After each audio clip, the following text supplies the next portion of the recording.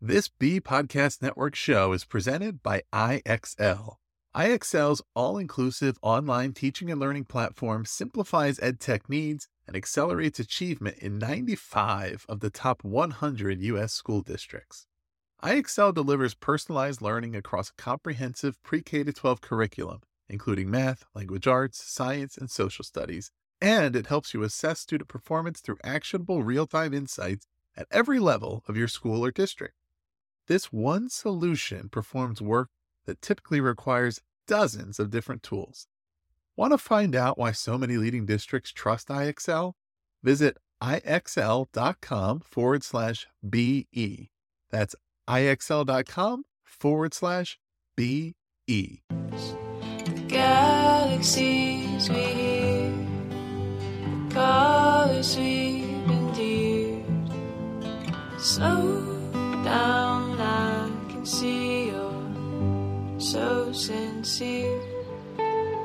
Hello, everybody, and welcome to another episode of Tell Me This. I am your host, Carrie Borkowski, and I am so happy to be back with the ladies. I'm going to call you the ladies. I have Danielle, Carey, and Brianne to talk about dancing with discomfort. If you remember, we did a part 1 conversation. If you haven't listened yet, please go back and listen. It was so much fun to have that conversation. And so we just couldn't get everything in, and we promised we would do a part 2. So here we are. Welcome, everybody. Thank you. Thanks for having us back. Yeah. Oh, come on. The enthusiasm. Thank you for having us. We're so excited. Yeah, we're all about showing up authentic for this podcast, but I'm going to ask that in that authenticity, you bring some enthusiasm, please. We really are. Yeah, excited. I know. So no worries. So I know it's funny, Carrie, because like seconds before you hit record, we were all over the place, and then we just got very serious. I know. It's because that lady who comes on and says recording in progress. Yeah. Makes you feel very serious. I know it's a bit of this is such an 80s term, but it's a bit of a buzzkill, right? Like the 80s lady. Cause I almost thought like if I could covertly record, because some of the conversation you have before is so rich and awesome, but like she interrupts everything and says recording in progress. So I can't get away with that anymore.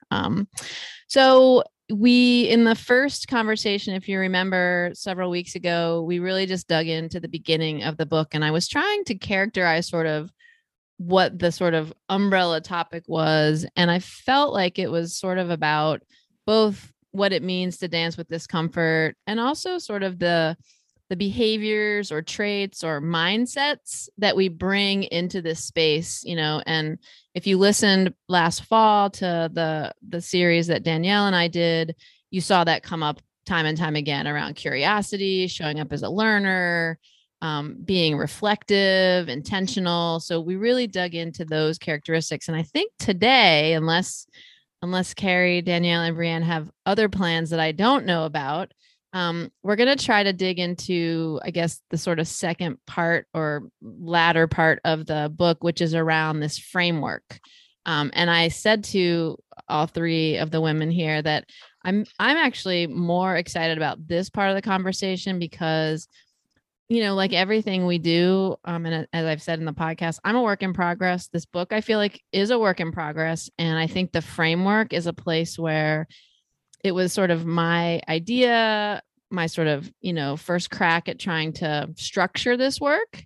And I'm just looking forward to hearing critical feedback and ideas and thoughts from the folks that are on this podcast. So I don't know if someone has a place they want to start with this. Carrie, at the end of our last podcast, you proposed, and something I've been thinking about since then is really digging into the framework. Yeah. I was really excited to, if nothing else, explore that in today's meeting. Yeah, absolutely. Oh, it sounds so formal to say meeting, Carrie, but yes, our meetup together, right? Well, yes. I've known how I was just rambling right before our lady interrupted and hit record. It'll come we back. Should name her. Yeah, I know. It'll come back. Give it another minute, Carrie, and you'll find your rhythm, I'm sure. So for folks who, you know, maybe the easiest place to start is digging into what we mean by this framework, right?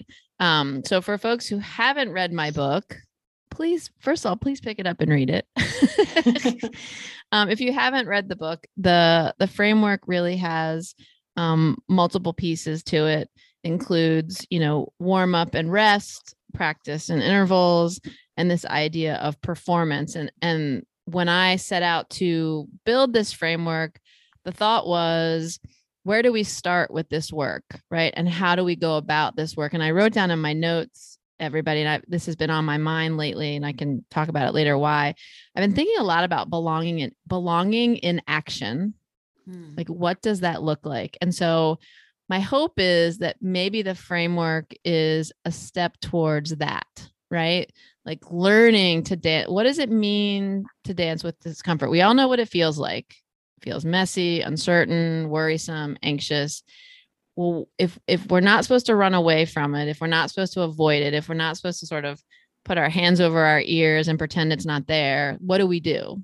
And so the framework was sort of my attempt to answer that question. And so, yeah, I mean, where would you guys like to start? I mean, I'd love to hear, your reactions, your feedback, your thoughts, anywhere you want to start. I'm game. Well, it's interesting that you talked about belonging in action, because I think that draws back to the paradox of Maya Angelou's paradox of belonging to yourself and belonging to others. And with the training program itself, I'm still, and I hope maybe you all can help me flesh out the belonging to others. But where I'll start with the training program, particularly with the warm up into the training phase, it's both very self-oriented and collaborative in the sense that you are engaging with other individuals, you are seeking feedback, but you're also grounding in yourself in the sense of, you're the only one that can be consistent with this. And what I drew back to this, and actually, as I was going through the book again the past couple of weeks, and then I'm also doing a separate coaching course with one of my friends, I kept coming back to consistency over intensity. And that seems to be the key piece of this framework, is all the way from the warm up to the performance. You expect the performance to be this glorious celebration, and it is, but it also has to maintain that consistency from where you started. Yeah. And so that's where I'll start. I don't know if anyone wants to help me flesh out that belonging piece or move into some other types of reactions that you had to this framework. I think it makes sense to sit with the warm up for a minute. Yeah. And to just sort of start where Carrie starts us in the framework. And I think the consistency over intensity is something that I've noticed in my own practice. And Carrie, like we said on the first episode, one of the best parts about this book is that it's so relatable. And I just found myself connecting with examples, throughout, really thanks to the examples that you provide. I could think then about how that translates to my own experience. And one of the things that I had written about in the critical reflection chapter was this idea of doing a brain stretch with students, when they were not particularly engaged, and what could we do differently to start off a class? And it was really just an exercise in kind of recall and getting everybody to share their voices. So that was pre-pandemic. Now I still do a ritual at the beginning of every class, but we call it a check-in, and it's so different. And the purpose of it is really different. So it's really to check in with the students as a whole person and kind of just where we all are right now. And, there's some mention in the book a little bit later about journaling, and, journaling is great. And really it's all about the quality of the prompt. And so I think that I try to be intentional about the prompt. And sometimes it's just funny. Like on Valentine's Day, I was looking for something and I found one online that said, ask your students if they would rather eat all red food or all white food for an entire week. And so funny because people are like, well, Alfredo versus marinara. I mean, what would you sit with? And it just was a great, fun conversation. And other times it's more serious if I can kind of sense the mood is intense or whatever. So the point of you can't skip the warm up, I think is what I've learned. And, even on the Peloton, there's always an intentional warm up period. So that resonates with me also. And I found I was doing some mid-semester check-ins with my students recently, and all of them commented on the check-in and how important that is to them. So I think you were right on with the focus on that and never just jumping right in. Yeah. That's awesome. Yeah. I think for me, the warm up is just a reminder that if we want to get to a certain place, whether it's in what we're teaching, what we're learning, what we're talking about in a meeting, what we're sharing in a hard conversation. We can't get there immediately, right? We just can't. And it could be lots of reasons. It could be really a practical reason, which is I'm like running from another place and need to settle in, right? So it could be really logistical, just like I'm busy right now and I need to sort of shift gears. Or it could be, my life experiences have put me in a place where I'm not sure I'm ready to trust you or trust this group, right? So the sort of like, are we ready for that conversation? And the thing that came out to me in the warm up was this idea of readiness. I keep talking about readiness. And I think as an instructor, I used to make assumptions based on my own lived experiences that if I say, let's have a conversation, my students would show up and have a conversation. And I mean, that sounds so simplistic and naive. And it was, because that's just not true. And so there's a lot we need to do to ready ourselves, to settle ourselves. And in coaching, we talk about a couple of things. One is designing relationships, which means what do you want to build into our conversation today that you need in order for us to have this conversation, right? We call it group norms, group expectations, designing relationship. The other thing that we like to do in coaching is I always want to ask, what's here for you today? So like it gives people the opportunity to say, I'm having a really lousy day. And so if I seem a little bit low energy, that's why. It has nothing to do with this conversation, right? It's just giving people permission to show up authentically. So for me, the warm up, the word that comes to me with the warm up is just readiness. Like we just can't jump into anything for all sorts of wild, swirly reasons, messy reasons. And we need to hold space to ready ourselves, right? Going back to Danielle's statement about belonging to others as well, like I also think about the brain science in it, right? Like in the overly simplistic explanation of it, says the former English and history teacher, there's 4 chemicals in our brain, right? There's 2 good ones, there's 2 bad ones. When we feel connections to the people that we're learning with, engaging with, that promotes oxytocin, and with oxytocin we feel belonging, right? Like our basic needs are being met and our brains are literally more conducive to having the openness that they need to learn. So it's a sort of like a yes and consideration, and it double stands. Like in client services, which is my world, we tend to do connecting activities, and it can be something just like we've talked about to Brianne's examples. It can be really silly, it can be really sincere. And in that creates the space that we cultivate for each other. Absolutely. Yeah. I love that.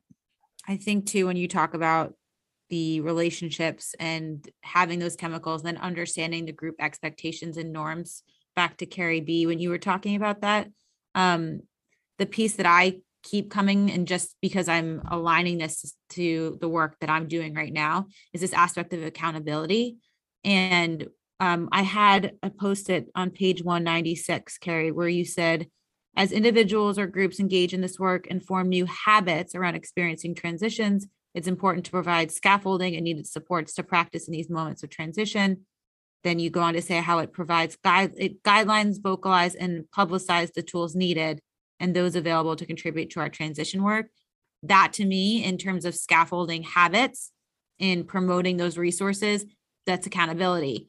And it's awesome, actually, that I'm reading this and also going through this work of transitioning, finishing a program, my doctorate program, and starting this new goal that I have in this group, because I'm seeing it in action. I'm seeing the accountability to create those habits. I don't know if I would have sat on my computer and finished my IRB this morning, and then after this work that I'm doing, started outlining some of the new goals that I have for this new project that I'm really excited to share, if I didn't have this group accountability, this group norms, expectations, and then this shared vulnerability when I do, make a contribution to this goal, or when I don't, when I don't show up in the way that I should be. So I think that's really important. And especially as you explained that in this chapter of the book, it was chapter 9, the warm up and the rest.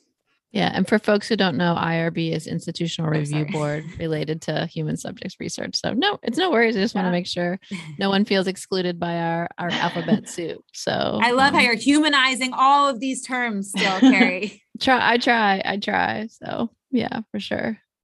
I want to just jump in with one more thing about readiness. And I was so happy you put it in here. And it was not sort of where I was tracking, but when you talked about organization, and what came to mind was like buying your school supplies and getting ready for a new semester. And nesting really is what came to mind for me, like preparing for a baby. And you have that like really primal need to do that. And I have it every semester, and I've been teaching for a long time. And that to me, I really appreciated that you highlighted that, because it's such a different type of readiness from what I'm talking about with students.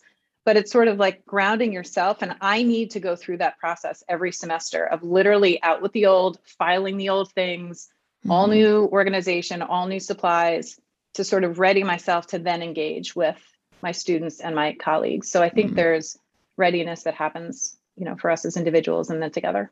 Yeah. I mean, I think, I'm glad that resonated with you, because I think what I'm trying to articulate, and I know it still has work, is we do this in our other aspects of our life. Like we're intentional about preparation and readiness, and, whether it's fitness, whether it's school, whether it's, going into a meeting with a client, as Carrie Miller was sharing, we do this, we already have the skills. And if I look at Brianne with the appreciative inquiry, like we do this well in other areas of our life.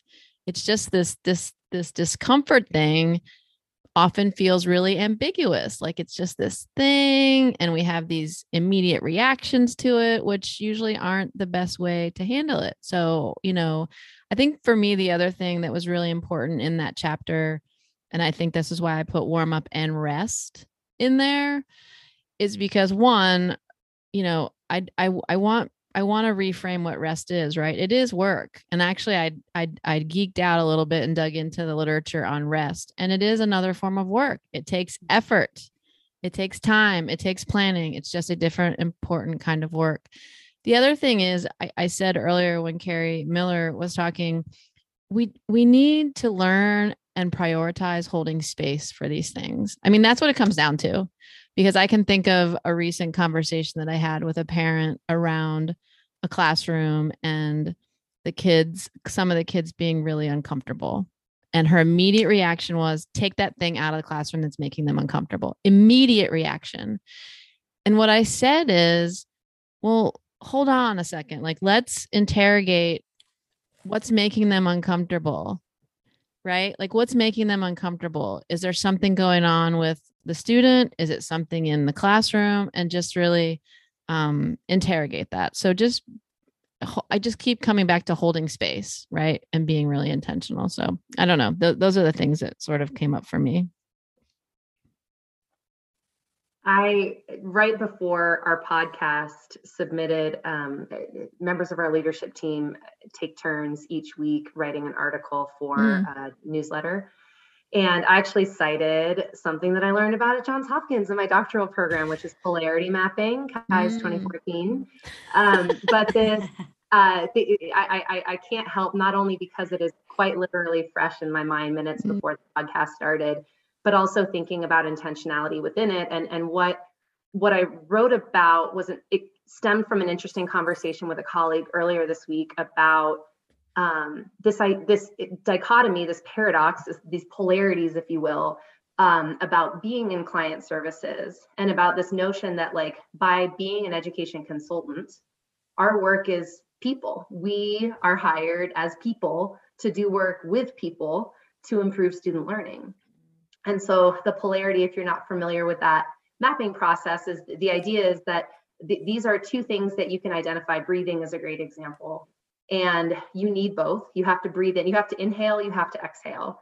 You can't do both simultaneously. You can't exist with these two poles simultaneously, but you have to have both. So you have to take this sort of both and mentality and name and articulate both the benefits and the unintended consequences of each pole. Yeah. And so what I wrote about, and I'm getting back to dancing with discomfort, I promise. What I wrote about though was this idea of this pull that exists about being client facing, about adding value, about improving student learning, about having impact in the conversations and in the relationships and all of the benefits of that. But the unintended consequences of just doing that all day, every day, are that I'm not going back and like working my expertise, doing some research, like kind of going back behind the veil, if you will, and solidifying, reflecting upon, thinking about what's happening, and then the way I need to show up, the tool I need to develop, the thing that needs to happen in order to continue to have the impact that I need to with clients. And it relates, I think, Carrie, to the framework of how we plan in the work in thinking through these processes, because of that blend of like the doing and the engagement and the relationships, but then also that intentionality. Absolutely.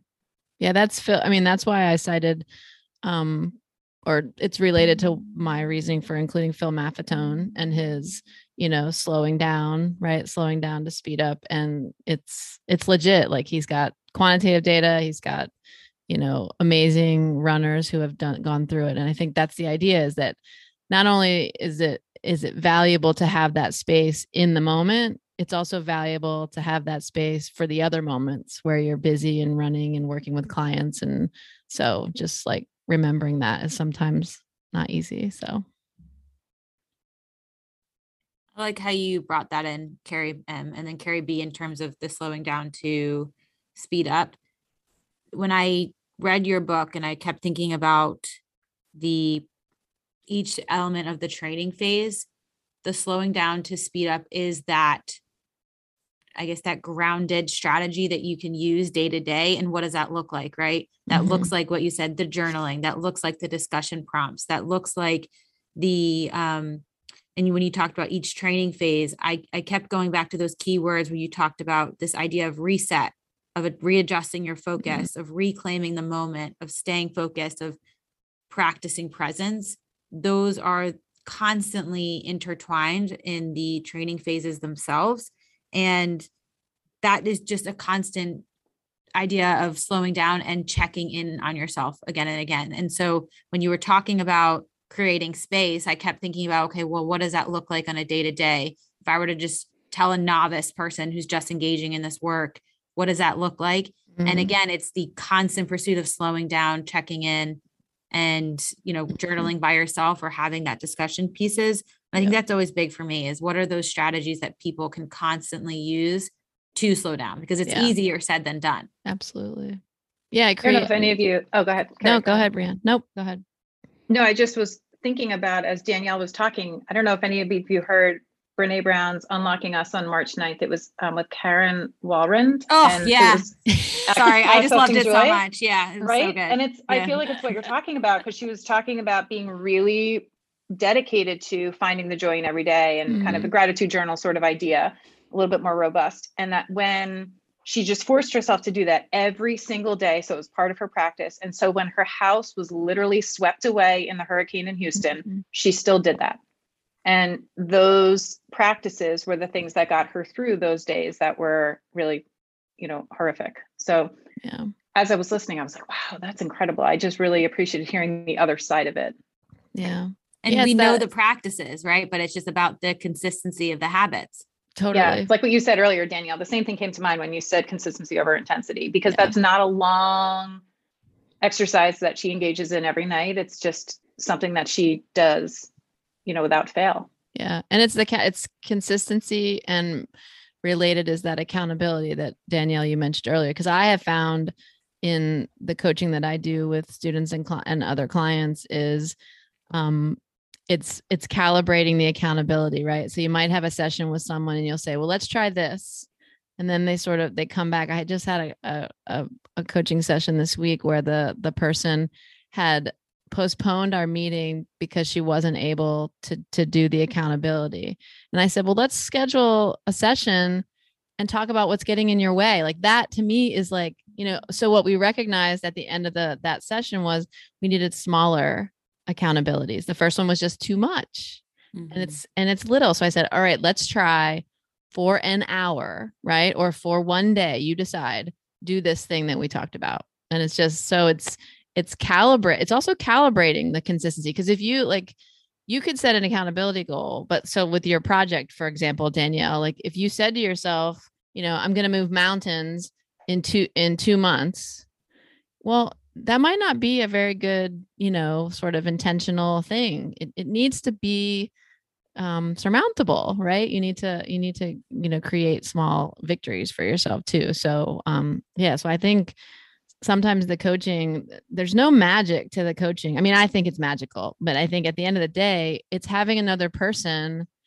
or persons who are checking in to say, we talked about this thing. How's that thing going? Oh, it's not going well. What's that about? Right? Like that's where the magic is someone giving you space to talk about why you are or are not keeping up with that consistency and that accountability. I mean, to me, that's where the power of coaching is that piece of it. So I have to say that I really want to hear some critical feedback around the intervals and performance piece, because I'll tell you that I'm happy with the way it turned out. I can make sense of it for myself. And I wasn't sure when I wrote it how it was going to land for others. So I would just love if you are willing. I think we've done enough readiness and preparing to have this conversation. I'd just love to hear like reactions. And I'm okay if you say, I didn't like this part or I don't understand this. I think you should know me by now that I'm okay with that. So if you don't mind me shifting gears like that, I would love to hear, I don't know if you had thoughts about those pieces of the framework. Well, I'll say with performance, look, like you're speaking our language, Carrie, especially with this. And I think with the performance, the intention, I think what your intention was, and you could correct me if I'm wrong or I had sort of misread it, but I really think that the performance was you tried to, or you reconceptualize what we mean by performance. I think typically we think of performance as this peak moment, and you sort of said, no, like performance is just one facet of the transition and the process. And when you brought back curiosity and learning mindset, that to me was like, oh, right. Okay. Yeah, no, I had seen that in other parts of your training phase and in other parts of the book itself. And so that I think was a really good way that you brought us back into transitions and process being this ever continuous thing or facets of our life. I picked up on it. I don't know if others had picked up on it, but I thought that was a really good way for you to tie in those pieces related to performance. I think, Carrie, like Danielle, I resonate with the concept of intervals. As someone who, for whatever reason, I think it's in part because I'm very extroverted. And I'm also somebody who feels like my comfort zone tends to be when I've got a little bit too much on my plate and I don't necessarily have to go deep into things. If I have permission to do a bunch of things and finish them quickly, I'm like, I'm in my flow state, right? Like that's when I'm jamming. And so I resonate conceptually with the concept of intervals. I resonate with it as an educational professional. I resonate with it as a runner. In both of those avenues, I hate doing it. And so the thing I'd say is not critical feedback, because I do conceptually think it's right. But as I think through and as I've started to work to apply this process, when I can name the transition, the thing where it's appropriate to do, it's hardest for me. But I don't know if that's because I'm me, or if that's because it's conceptually right, but a little bit counterintuitive. And as we think about the place where we are, where our definitions of certain things, like I'll stay in the professional world rather than getting into the running world, but like our definitions of performance and success are so oriented to goals. I find anyway that sometimes it's hard to reconcile or justify rest and recovery. And sometimes it's hard to justify intervals as an element of this process. So all that to say, it really expanded my thinking about what this process can look like, and it's hard to do, and candidly harder to justify as one of the steps in the process. And I'd love to hear what it looks like for this group as it's applied. I mean, I think Carrie and I, we met earlier today for another meeting. And at the end, I was like, okay, so we're talking about this podcast. And I was describing, some transition that I'm going through at work. And I was like, I loved your framework. I really can resonate with it from an athletic standpoint. It makes total sense. I'm like, what stage am I in? What do you think? And it was really helpful because for me, what I took from that conversation was that I'm definitely in a high interval and I hadn't noticed it enough to say that. I think I'm just like spinning so hard and so fast. So the title of the book, Noticing and Naming, I think there's so much power in that, Carrie. And it's like, take a step back and look at what's going on. I couldn't even I've read this book. I wrote part of this book and still I'm like, where am I in this whole thing? And so I think that everybody's coming at it with a different set of challenges. If you ask me where I am with my Peloton or with running or with rowing, we're golden, because it just makes so much sense. I think where it just feels so much less comfortable to me is the mud of life and jobs and that kind of stuff. The discomfort that I think you were really targeting, in the book. Yeah, absolutely. Yeah. I think at the end of the day, I mean, look, as I said, sort of discerning practice and performance was a struggle for me too.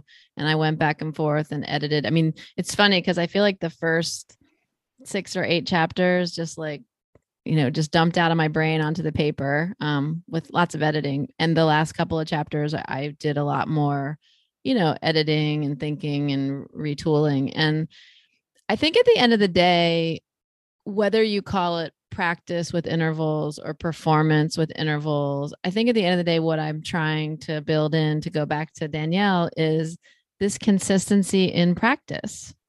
I can tell you that initially the intention was, whether it's coming through or not, that the practice phase was you've readied yourself.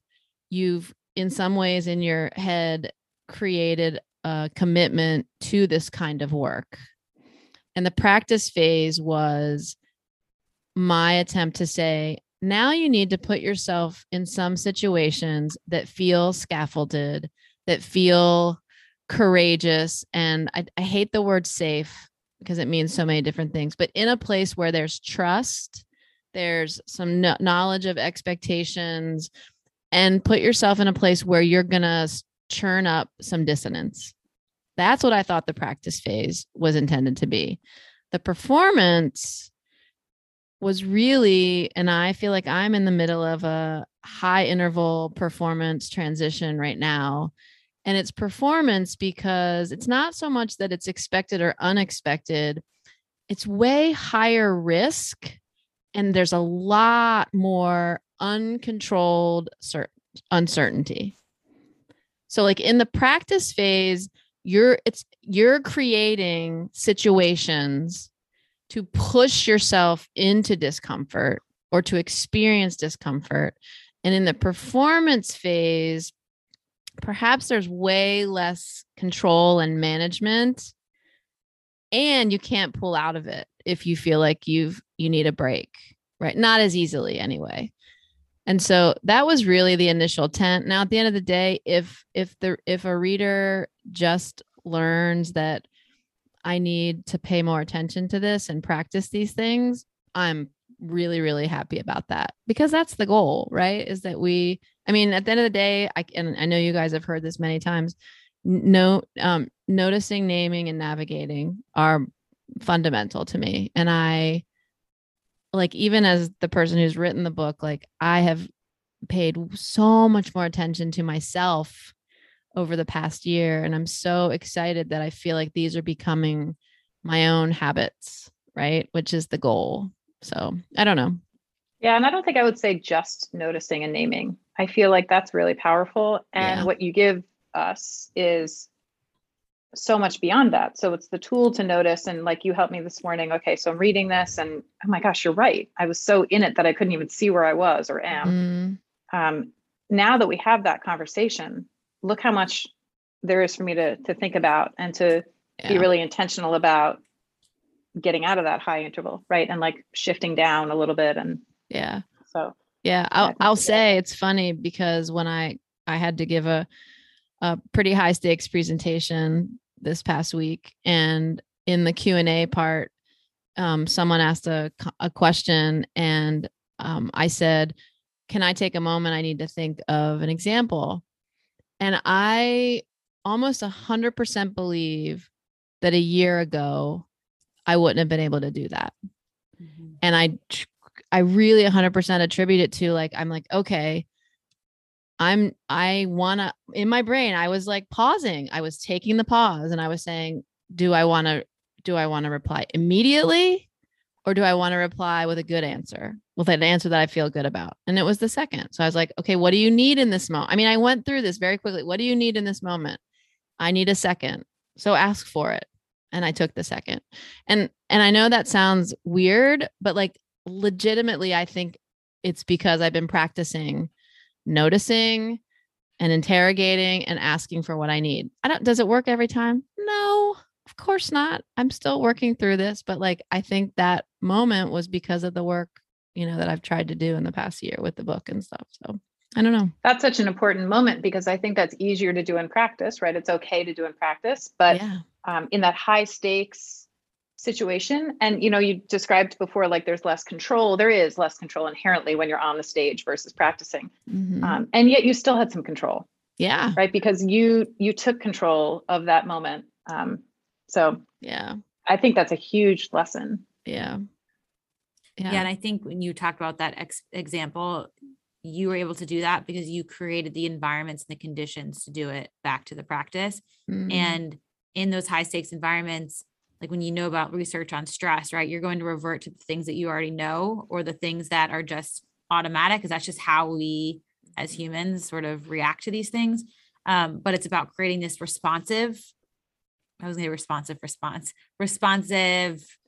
condition or action based on what is being presented to you. Yeah. I think the one thing that I would like to see from you, Carrie, is some just like extra guidebooks. Like I loved the part where you talked about the journal. Maybe it's like, this is a workbook in itself and like a testament, I think, to all of like my notes and my Post-its, but even just pulling out some really amazing prompts where you even talked about, I had opened up to one of the journal prompts where you said just 5 minutes, check in how you're feeling and what are you thinking. And that to me is just so powerful in those practice and performance stages to recognize, oh, wait, like, I'd underestimated how hard this period of practices was going to be. Cause, I think in thinking of my time now and in terms of some of my planning and practice, I know practice is going to be really hard, but when we're truly in the moment of it, you're like, oh my God, it actually is much more difficult and uncomfortable than I thought it would be. And it's like, no, duh, you knew that going in. But then when you're in it, you're like, oh, like, I feel really like, I don't feel that great. Like, and what does that great mean? Like, I feel uncomfortable. I don't feel enough. I feel, disappointed that I wasn't able to sustain this period of practice as much as I could. And having those check-in moments of your feelings and your thoughts, I think are so powerful. And I love how you included that in the book. Yeah. Thank you for that, Danielle. I've been really noodling over like how to create that sort of guidebook. I've had, cause I almost feel like it's like, there needs to be like an offer of coaching along with reading the book. Right. Cause, and what you're talking about is like what's coming through in Brene Brown's Atlas of the Heart, what comes through in Mark Brackett's work on emotional intelligence, because like, going back to what Brianne was saying, like noticing and naming is so huge, like interrogating your emotion. Right. And you said it too, Danielle, which is like, I don't feel good. Well, what does that, like, my next question to you as a coach is, what does that mean? What does it look like? What does it feel like? And then you're really like, oh, I had a coaching session a couple of weeks ago and we were talking about confidence. And I kept saying, if I just had the confidence, I could do this thing. And the coach asked me, well, what do you need to give yourself permission to be confident? And my response was, I would never give myself permission to be confident. And she said, what's that about? Well, long story short, what we realized is what I was asking for wasn't really what I wanted. What I really wanted was to show up authentic and vulnerable. Like, seriously, I know that sounds so hyperbolic, but my mind was blown because like all that was someone taking a word like confidence and helping me to interrogate it. Why am I so like, I need that thing, but I don't give myself permit anyway. Like it's interrogating, right? And it's what you said. It's like peeling it till you get it as its essence. So I don't know. I love and it. then, yeah. Go ahead, Carrie. No, you're good. I was just going to say, and then tying that thought to it, right? Like you might not have felt confident or that you felt anxious or fearful. What was the thought? Because I don't feel enough. And then really getting deeper. Well, why don't you feel enough? Like, do you have the evidence? What information do you have to show that you don't feel enough? And interrogating, well, you know, why not? Like what if I just thought I was enough and worthy as I am? So yeah, I like that part. Yeah, for sure. And that goes deep to that with noticing, naming, and navigating. That's the navigation piece, right? Like Brianne said, we can't just do the first two. We have to move through that as well. Carrie, I love giving people what they ask for. And I'm grappling with the critical feedback, but it's interesting that as Danielle was like, you know, it's something like a playbook. I love your idea, like Coach with Carrie Borkowski, like that is great as well. And one other consideration is now that this is out there, is there a supplement in the next 18 months that goes along with this? That's like case studies of like, Brianne just laughed because she's like, no, I'm not authoring. I'm not adding like co-authoring to my plate. But is, you know, of course, this framework is so highly customized and it's so contextual to the person and the circumstance. But here's how it looks. Like here's how it looks when I, the co-author of this book, am so in my transition that I need support of a colleague to know how to name it. And here's how it looks when I'm not in that spot and I can really proactively plan. It would be really compelling to see, you know, like here are 12 stories and of how we dance with discomfort. So I wouldn't call it critical. I would just say this is food for thought to respond to your question as maybe something next. I'm okay with critical too. Simply put, though, the people want more. At least these three people. Yeah. It just to me invites, and I don't know that book club's the right word. It just invites discussion. I mean, I've given the book to the people in my world who I feel like, I want you to read this so we can talk about it and kind of go deep and apply it. You know, to me, it's something that it's really helpful to read on your own. And like Danielle said, there's such great checkpoints and prompts and things throughout, which is awesome. And I just need to process this kind of stuff with somebody, a trusted person, you know, or people. Yeah, absolutely. So I think it'd be nice to have a guide for that.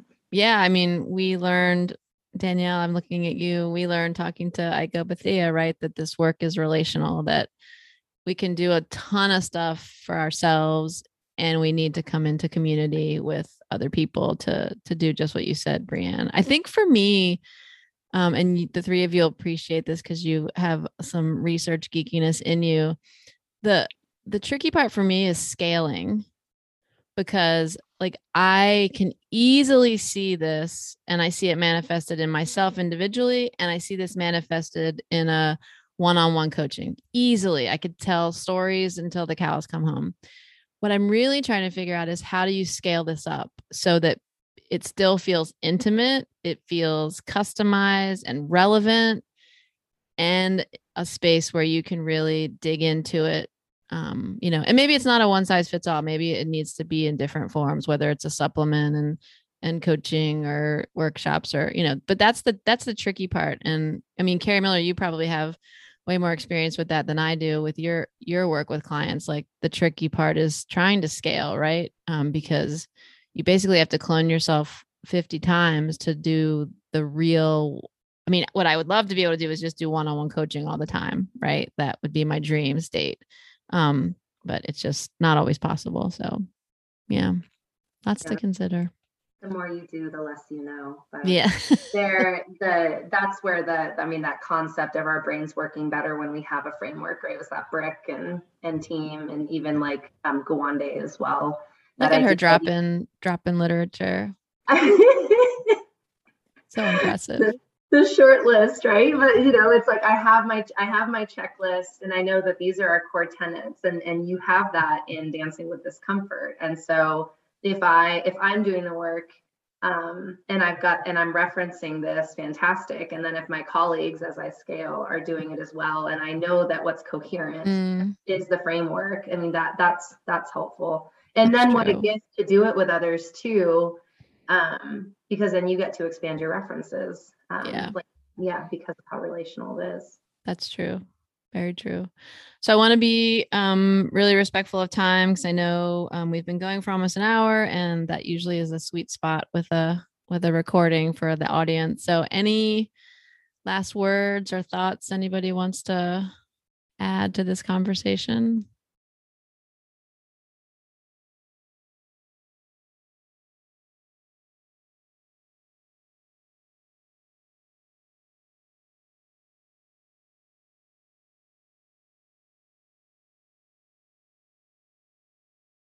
Well, I mean, I said this in the last episode, but in the spirit of gratitude and my own journaling practice, Carrie B, you might notice my journal that I keep with me at all times.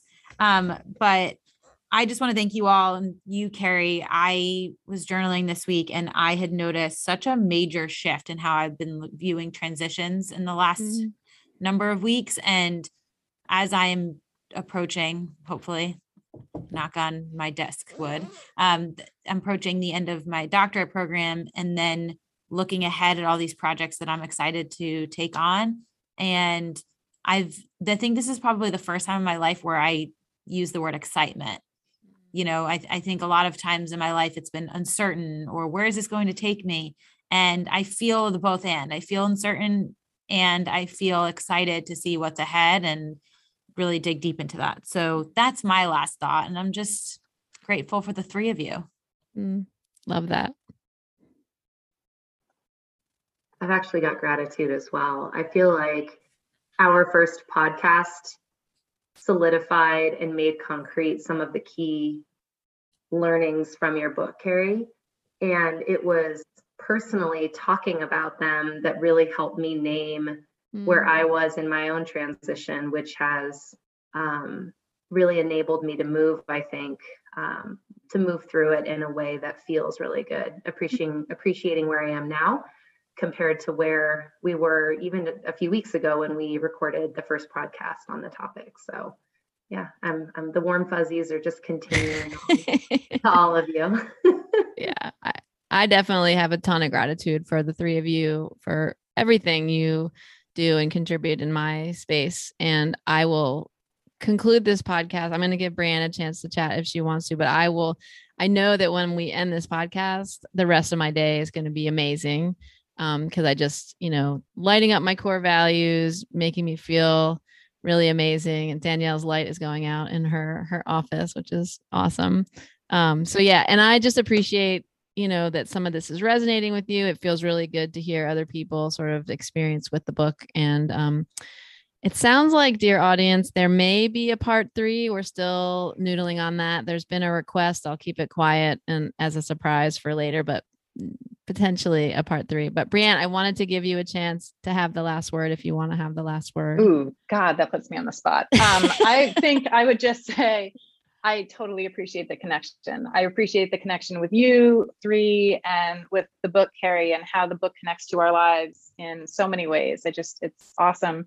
And I will share that this is a day of vulnerability and openness because it's the first day without masks at our university. And so I just had my first class without masks in a long time. And it was this moment of like just this openness, physical openness and breathing of the same air. And with that comes discomfort and excitement and fear and all these things. And I'm like, am I backing up because I don't want to be so close, or no, I'm going to move in? Okay.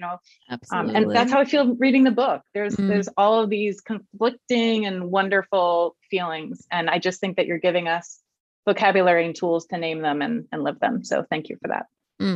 Love it.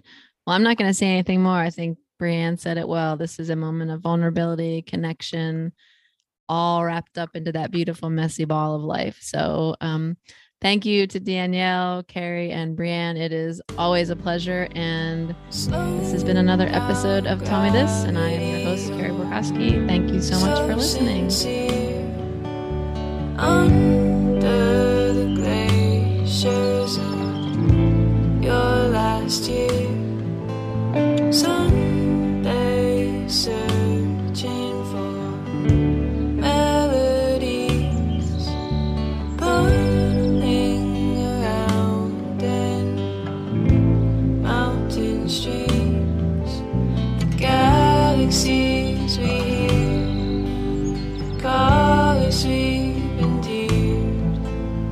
Slow down, I can see you're so sincere.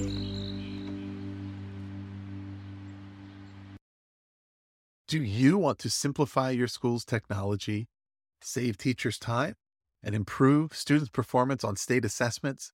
You can do it all, but don't waste another minute. Head straight to ixl.com/BE to learn how IXL's research-proven teaching and learning platform can help you achieve all of these goals. That's ixl.com/BE.